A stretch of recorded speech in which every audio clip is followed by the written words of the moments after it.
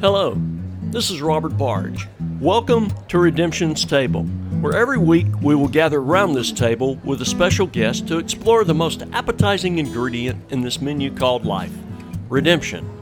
I believe in redemption. I believe everybody hungers for redemption. Everybody. And the truth is, redemption is all around us every day. It is a recipe that God the Creator sets before us every single moment of our lives. Unfortunately, so much emphasis is placed upon the bad, many have difficulty seeing, experiencing, and tasting the good. So I'm setting out on a journey, going table to conversation, to accentuate the reality of redemption in the lives of everyday people like you and me. A reality that I believe finds its ultimate expression in Jesus of Nazareth, who is the not-so-secret ingredient to the redemption we all seek. So, come hungry, join the meal, because party of redemption, your table is now ready. Well, there you are, and we are sitting in one of my favorite restaurants, Oscar's in Dadeville, Alabama, and I have just had a wonderful meal with one of my best friends, Jeff Gore. Jeff, welcome to the table. Thank you for having me. It's been a great meal, and we're looking forward to a good visit. You live in Texas, the little community. That's too much of a stretch. Where you live is spot on the map. It's Silver Lake, right? Silver Valley. Silver and Valley. All there is a green sign. A green sign. It says Silver Valley. That sounds like right out of Roy Rogers. You know, it is interesting because at one time it was a nice little town. There were hotels and a bank and a school and everything. In fact, there was a really big shipping yard for cattle. They brought cattle there and put them on the railroad and shipped them to the Fort Worth stockyards from there. None of that is there anymore. There's actually almost no remnants of even any of that there, but historically all of that was there at one time. So, wow. But it's a wide space in the road now. Brought you all the way from Silver Valley, Texas, and we're in Alabama. You've come for a couple of days to be with me for a Broken worship gathering, an event I lead. You and I have been on the road a long time ago. We were together a good bit doing revivals, renewal events, and I would speak, and you would bring the music, and I'm just grateful to have you here. I've been looking forward to it. I've been looking forward to getting to Alabama to be with you since you moved all the way out here from Texas. But we've known each other since way back to seminary days, 35 years ago. 1985, 1986, right in there. Long time ago. Yeah. So we've known each other a long time and worked together for years and seen our kids grow up along the same way over the years, and it's just good to get to be here with you. Yeah, likewise. One of our claims to fame, let's back up. One of my claims to fame is Tommy Lee Jones. He directed 2 movies. He's directed more since then, but at one point he directed 2 movies. You had been in one of them, and I had been in the other one. That's right. But you had the speaking part. Yeah. So I was in Good Old Boys, and you were in 3 Burials, right? 3 Burials of Melquiades Estrada. Yeah. And you have since gone on to some other things. And so it's good to see you here. I just want to dive right into your story because when did Jeff Gore decide to become a cowboy? Because you were in cowboy ministry, been doing it since 1992, is that right? 92, yeah. Wow, 29 years. Really earlier than that, but that's when we kind of left and jumped off doing full-time traveling ministry to cowboys and ranching communities and stuff. Was 92. Maybe it's not when. How did Jeff Gore become a cowboy? When I was a little bitty kid, even before I remember, because I always remember wanting to be a cowboy all my life. My mother says as far back as she can remember, I always wanted to be a cowboy. I've got a picture I've posted on Facebook a few times of me when I was actually 3, because it was in January, February during the Fort Worth Stock Show and Rodeo.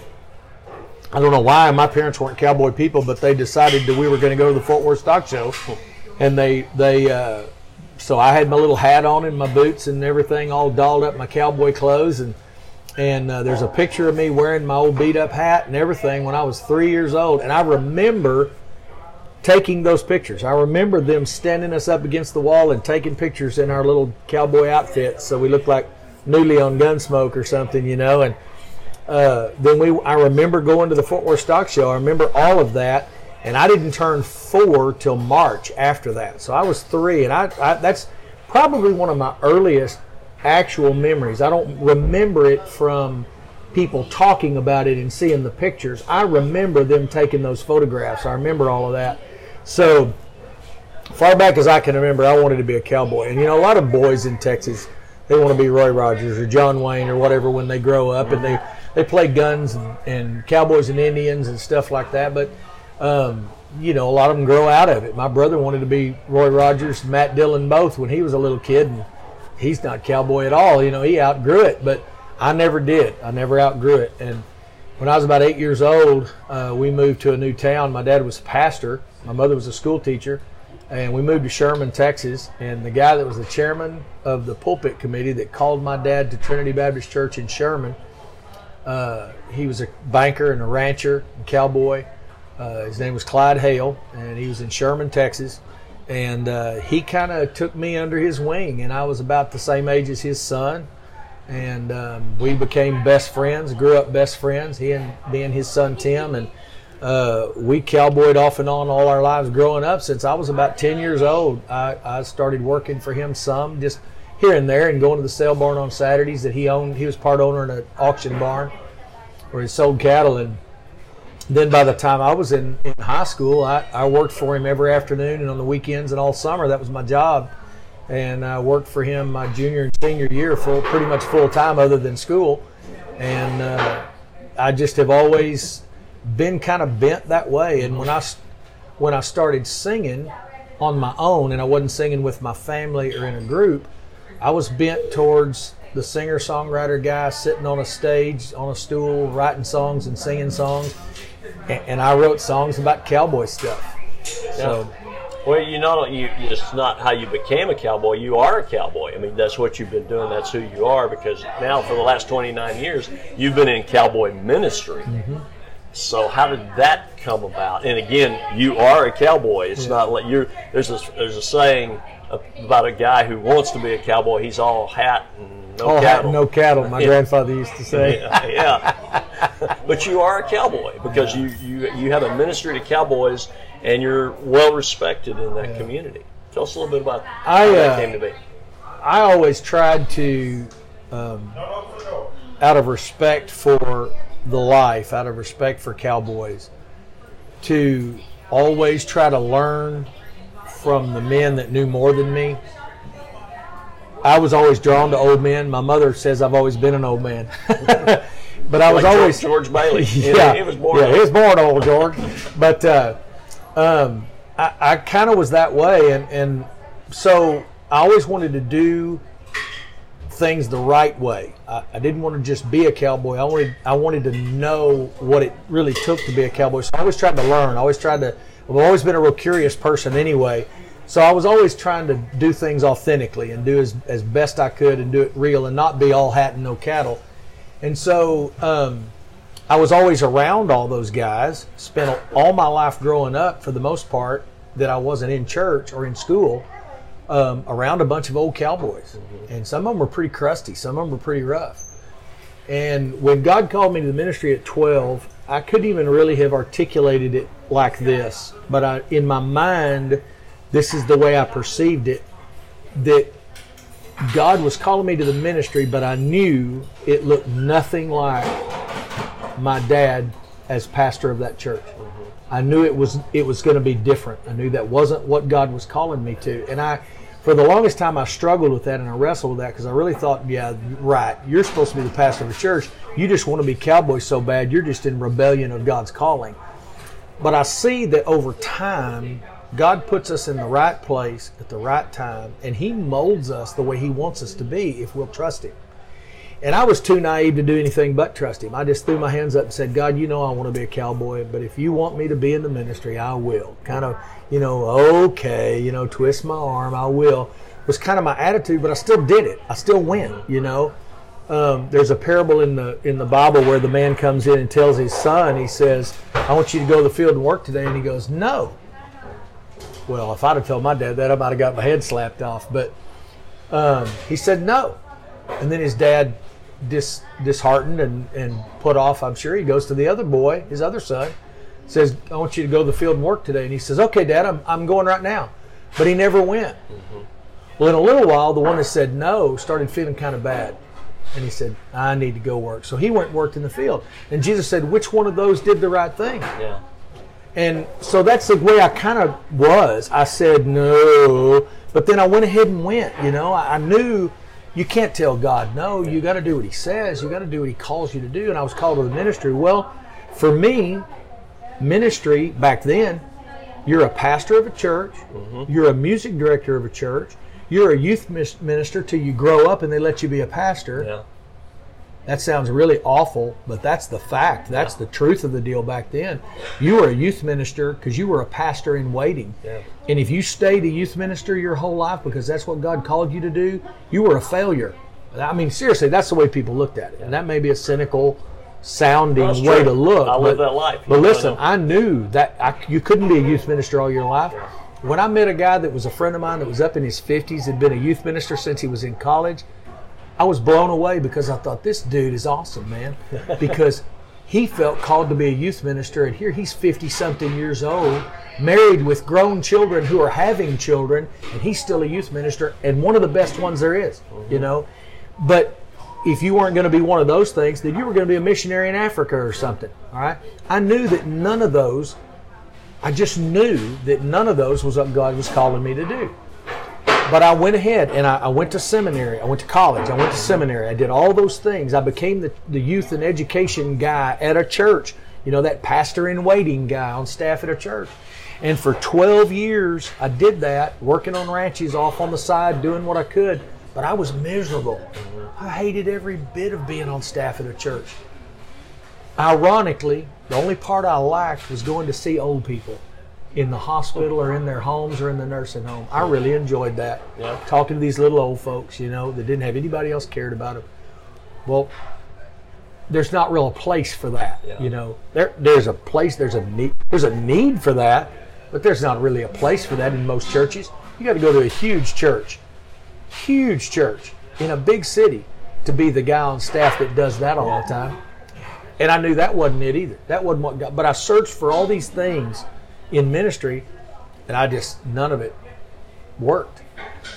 Well, in the late 80s, some guys, and this is kind of a roundabout way of getting to this, but this is all part of God working and getting me where I am. There were some folklorists that discovered this virtual lost art of cowboy poetry. There was these cowboys over the eons that have written poetry about their life as cowboys, and some of it is beautiful, some of it's silly and funny, and some of it may even be lewd. But there's others that are like, they're like Gone with the Wind. They're like these beautiful pieces of literature, and I was drawn to that. I really thought that was, man, this is so neat. Who ever heard of such a thing? And because of that, these events started popping up called Cowboy Poetry Gathering, where they would have singers and poets that came and shared cowboy music and poetry. Well, that was right up my alley, because when in the mid-'70s, when my brother and my best friend and the other guys I sang with in a group all graduate and go off to college, I'm on my own. I saw the handwriting on the wall, and I didn't want to cart a piano player around with me everywhere. So I started at about 14 or 15 learning how to play the guitar, so I could accompany myself when I sang. I didn't care about being a good guitar player. I just had to have some accompaniment because I'd always been a singer. And ever since I was a little bitty kid, I always had a really good voice. People always talked about how good my voice was, way over my age. I was good for my age when I was little. So I knew that I was basically a singer. Okay, I wasn't an instrumentalist. I wasn't a performer necessarily. I was a singer, but I had to have some accompaniment. So I figured I'd learn how to play the guitar. Anybody can play 3 or 4 chords on a guitar, strum it while you sing these songs, and if you got a good enough voice, nobody cares if you're a great guitar player. So that was my goal. I've been singing cowboy songs since I was a little kid, and I've been singing them and actually getting paid for it some since I was in high school. So when these poetry gatherings started popping up, I went, hey, this is awesome. I can do this. Yeah. So I started going to these cowboy poetry gatherings and singing and playing cowboy songs. And after a while, those things would expand. They'd be Friday night. Then they'd be Friday and Saturday. Then they'd be Friday, Saturday, Sunday. Let's have a big breakfast at the Chuck Wagon and have church. We'll have a church service out by the wagon. Yeah. And then they'd go, hey, Gore's a minister. Let's make him do the church service. You know? And so I would start doing the church service. And then all of a sudden it was like a light came on. And after a while you start thinking, okay, maybe this is it. Yeah. Maybe this is what God's been preparing me for all this time. And after a while, you're on staff at a church and they love you to death, but they know they're seeing it before you are. God's got something different for you, man. This isn't it. We're glad to be here for you and we love you. But we can see where God's got you headed. Yeah. And so they kept giving me more and more and more time off to be at these things that I went to and ministered, to the point that finally I was either going to have to quit doing that and just be a staff member of the church, or I was going to have to quit being a staff member of the church and just do that. Yeah. I had to step out in faith and just do it. And so in 1992, that's what we did. And it does not really resemble right now what it did in 1992. It has evolved greatly.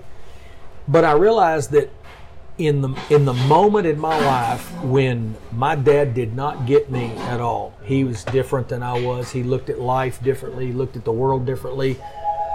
Excuse me. He was not a cowboy guy. He was a city kid, highly educated. And here I am, this rough old cowboy kid that just wanted to be outside, all the time. But I realized as he got older and as I've gotten older that all of he and I not seeing eye to eye on a lot of that, that's why God put Clyde Hale in my life. Because Clyde Hale was not only a cowboy, not only a rancher, not only the guy that could teach me all of what I needed to know about cowboy life, he was a godly man.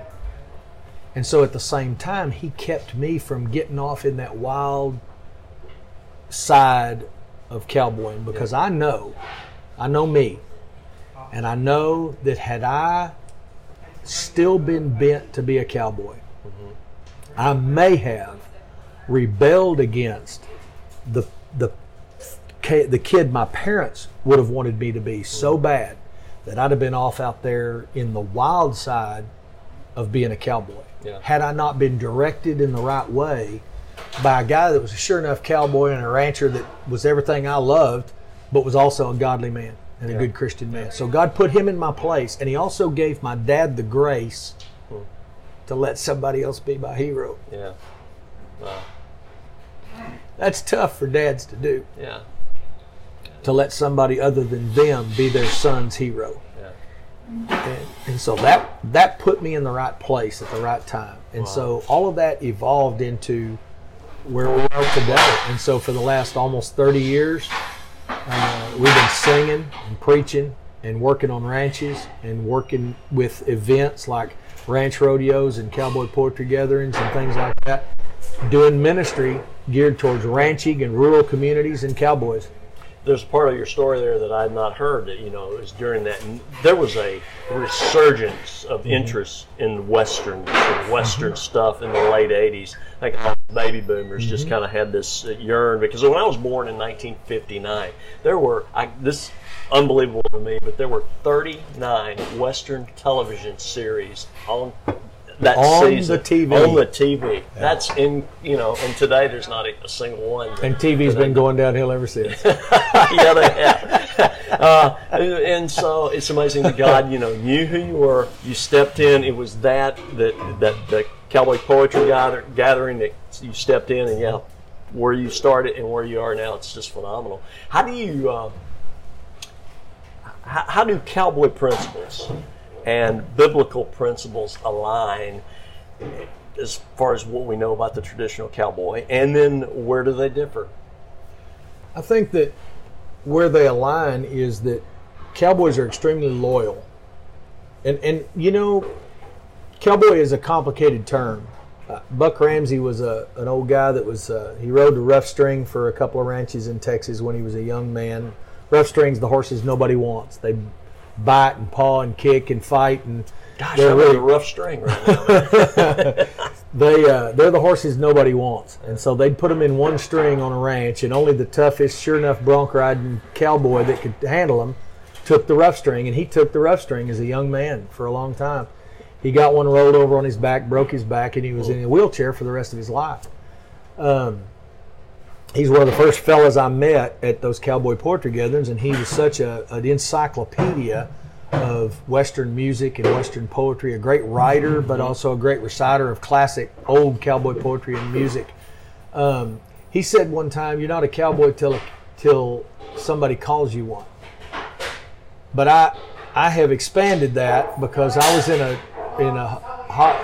airport in Detroit one time, and a little African American kid about 4 told his mama I was a cowboy and wanted a picture with me. Well, to him I was a cowboy because I had a hat and boots.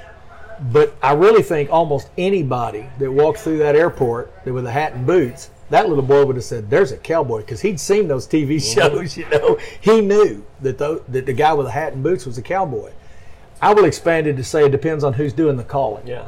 Well, if somebody's calling today. you a cowboy that really knows what a cowboy is, those little boys today, they thought I was a cowboy because I had that hat on. Yeah. I was at a gathering a few years ago, and this is one of the moments in my life that I cherish above everything. I was standing with two guys that are sure enough cowboys. I mean, they're old-time Marlboro Man cowboys, the real deal. And one of them wasn't so sure about me. He didn't know much about me, and he wasn't. He thought I was just that preacher guy playing cowboy. And he said something about people being counterfeit.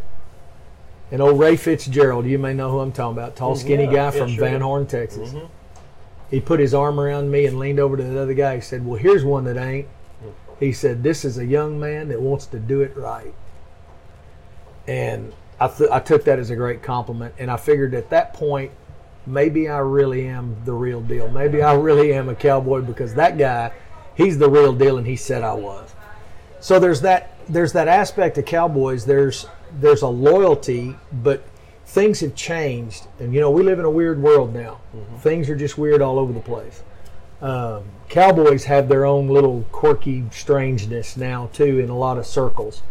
There may not be quite that mythological Western movie style loyalty like there used to be everywhere. But basically, the cowboy is loyal. The cowboy is tough. He's pioneering. He's going to step out on the edge. He's going to ride for the brand, so to speak. When he signs on with an outfit, he is going to work for that outfit. He's not going to do anything to hurt that outfit. He's not going to go against that outfit. There's that kind of loyalty, and there's honor is big. Your name is very, very important. I love the line in Lonesome Dove. Whenever Woodrow Call says, when he gave that horse to that boy, she said, "You gave him your horse but not your name." And he said, "I think a lot more about that horse than I do my name."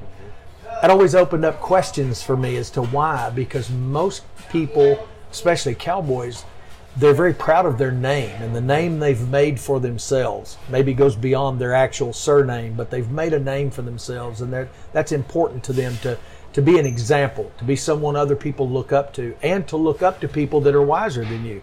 See, that was one thing I was always drawn to. I was always drawn to those old men. I knew that they might even be people that do things that my parents would tell me, "Well, that's wrong, you shouldn't do that, you shouldn't do that, you shouldn't do that." Maybe they cuss, maybe they drink, maybe they smoke, and I shouldn't do those things.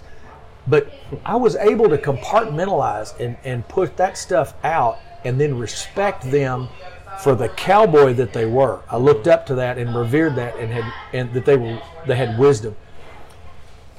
The Bible talks about us looking up to the elders. Mm-hmm. Yes. Look up to the wise.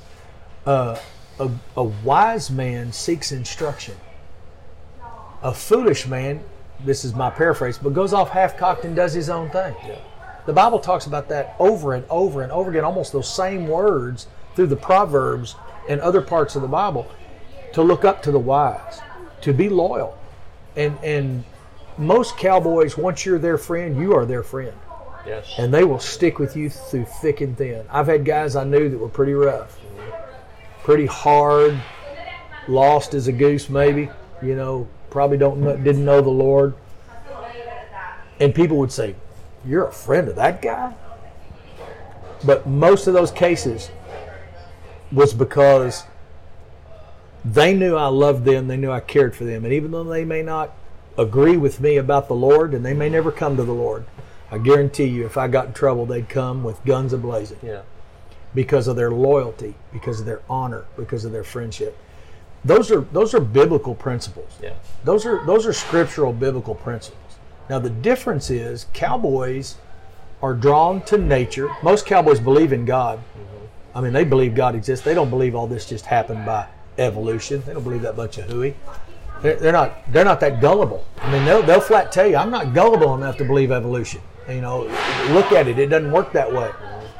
And so they're really involved in that from that aspect. But there is something about making that actual commitment of the heart, the confessing with your mouth and believing in your heart that Jesus Christ is Lord. They've been convinced over time that there's weakness there. Mm-hmm. They're a pull yourself up by your bootstraps type people, not surrender, depend on someone else. And so teaching a cowboy or showing a cowboy to surrender, that's tough. Yeah. That's the line that a lot of those guys won't cross. Yeah. Or if they do, it's going to be very subtle. It's going to be very little baby steps. Little baby steps.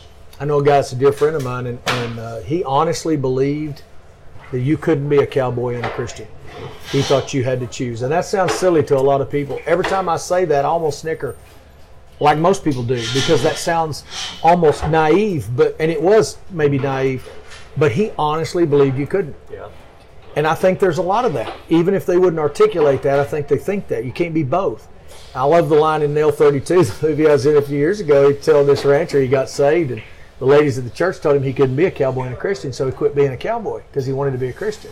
And he was talking to this rancher, and the rancher said, "Oh, I heard you quit being a cowboy. You going down there to that church?" And he said, "Yeah." And he said, "They told me I couldn't be a cowboy and a Christian." And the rancher said, "They told me the same thing. I picked cowboy."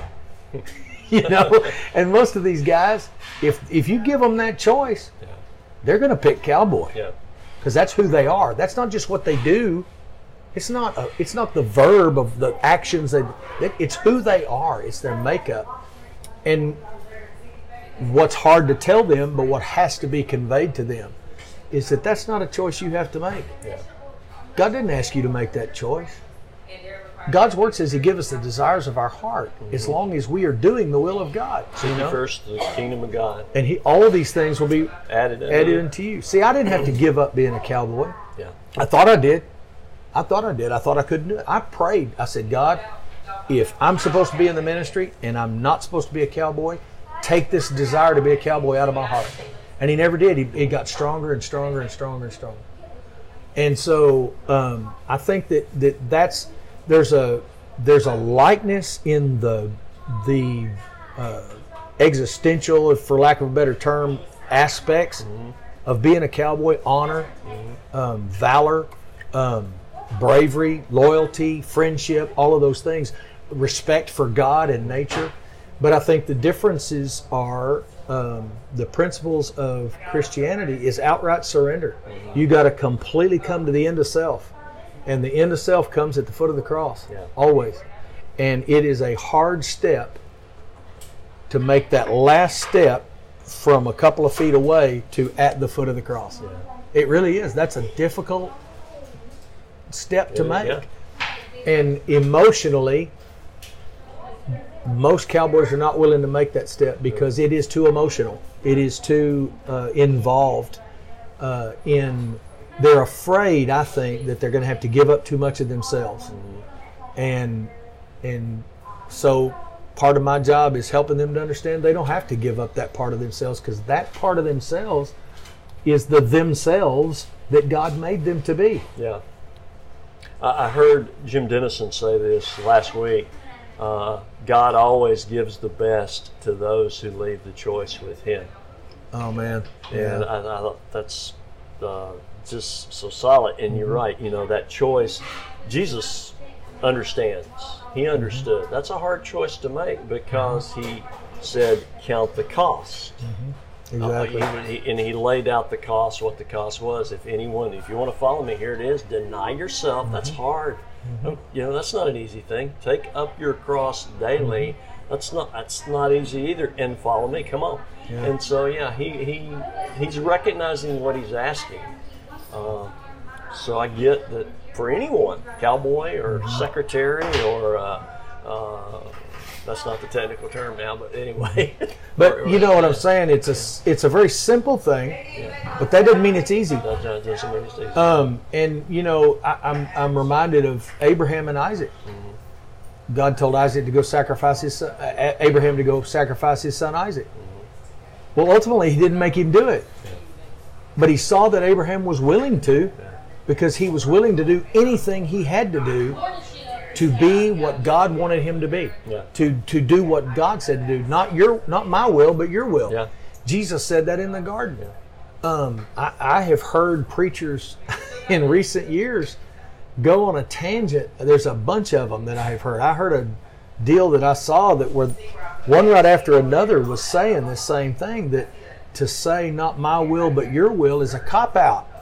And I'm like, wow. No, it's not a cop-out, because we better be doing God's will, not my will. Yeah. Listen, if it was left up to Jeff Gore, I wouldn't be sitting here right now doing this podcast. Yeah. You probably would have never met me, because I'd be off in Timbuktu, horseback somewhere, and I would have never gone to college. I would have never gone to seminary. I would have never surrendered to the ministry. Yeah. And you and I would have never met Yeah. the will of Jeff Gore. Right. And I'd have been a cowboy, and I'd have probably been fine. Yeah. But within the will of God, I got so much more. Yeah. I got so much more. I got all the cowboy that I can stand, but I got a ministry. I got friends. I've got this opportunity to be servant of God. And at the same time, I have a wife and beautiful kids and beautiful grandkids. Who knows if I'd have ever had any of that? Yeah. Meeting my wife was partly because of ministry, the ministry mindset and life that I was leading, Wasn't because I was out there in the cowboy world and stumbled across her, It was because of the world that I was in at the time that was bridging between cowboy and ministry. And next thing you know, it's all the same thing. Yeah. And God did that. God puts all that together. Again, Romans 8:28. God works everything together for good for them that love Him and are called according to His purpose. Yeah. In Ephesians, I keep coming back to this, and in recent years I've really come back to this. I've always said that you're not saved because you behave yourself. You behave yourself because you're saved. Yeah. And the reason we act the way we do is because we're saved. And God has called us to a greater purpose and a greater way of living. It's the new person, not the old person. And in Ephesians 2:8-9, it says, for by grace you've been saved through faith, and this not of yourselves. It is not of works. It's a gift of God. Or we'd boast about it, Right.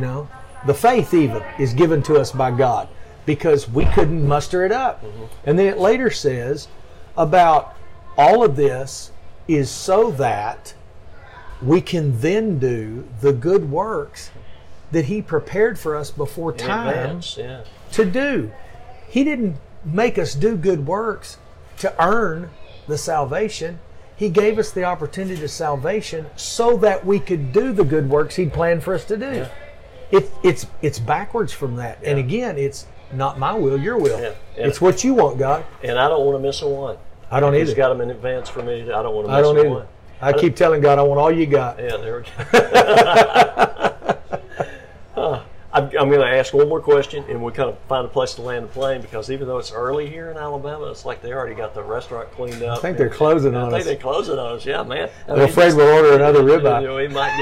We're at Oscar's in Dadeville, Alabama, and we just had a ribeye steak. How was yours, by the way? Mine was very good. Very good. Just a good place to eat. I've eaten a lot of fried shrimp here, and cheese balls, and hush puppies. It's just all good stuff. So I'm glad to have my friend sitting across the table from me. So, you talked about, I want all I got, all you got, God, all you have for me. What, just if you can think about it. I know this is going to be hard just to single it to one, but it may be a favorite cowboying moment that you would not have had God not called you and you not surrendered to the life He gave you.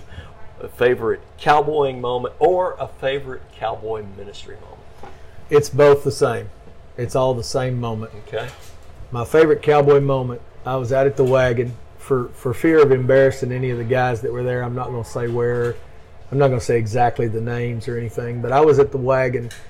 Cowboys on ranches, they take out, not so much anymore. It's kind of winding down to where it's not hardly ever done anymore. But when I was 10 or 15 years ago, back to about 25 years ago, during that era, I could go spend some time on ranches, and they would still take out the chuck wagon and a crew of cowboys in teepees and bedrolls outside in the spring to gather up the cattle and brand and doctor the calves.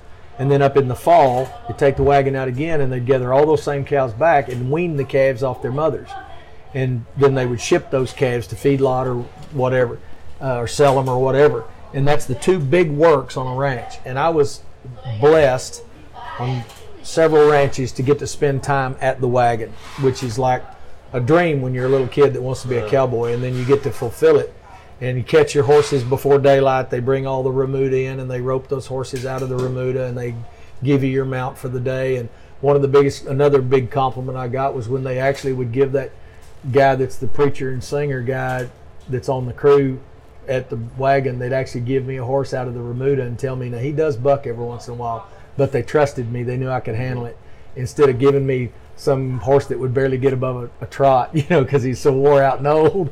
But they'd actually give me real horses out of that remuda that I knew I had to take care of myself or I'd get in trouble. But they trusted me with them. So I'm at the wagon late at night. We've gotten done eating supper. It's getting dark, and people are starting to slowly go off to their teepees, and we're still sitting around. And I had a long talk with a young man that had lots of questions. And he brought it up, and he started asking the questions. But over a short period of time, there about an hour, he and I had a long discussion that went from the difference in being Catholic and Baptist, different beliefs of the two denominational things, to a deep, deep, deep theological discussion about salvation through Jesus Christ and what it really meant and what it meant to surrender to Jesus Christ. And he had some baggage in his background that he was struggling with. And it was really, he was broken. He was beat down. And before it was all over, I realized that he and I were having this conversation. But the 15 to 18 cowboys that hadn't already gone to their bed rolls for the night had sort of hovered in around us. Wow. And were listening in.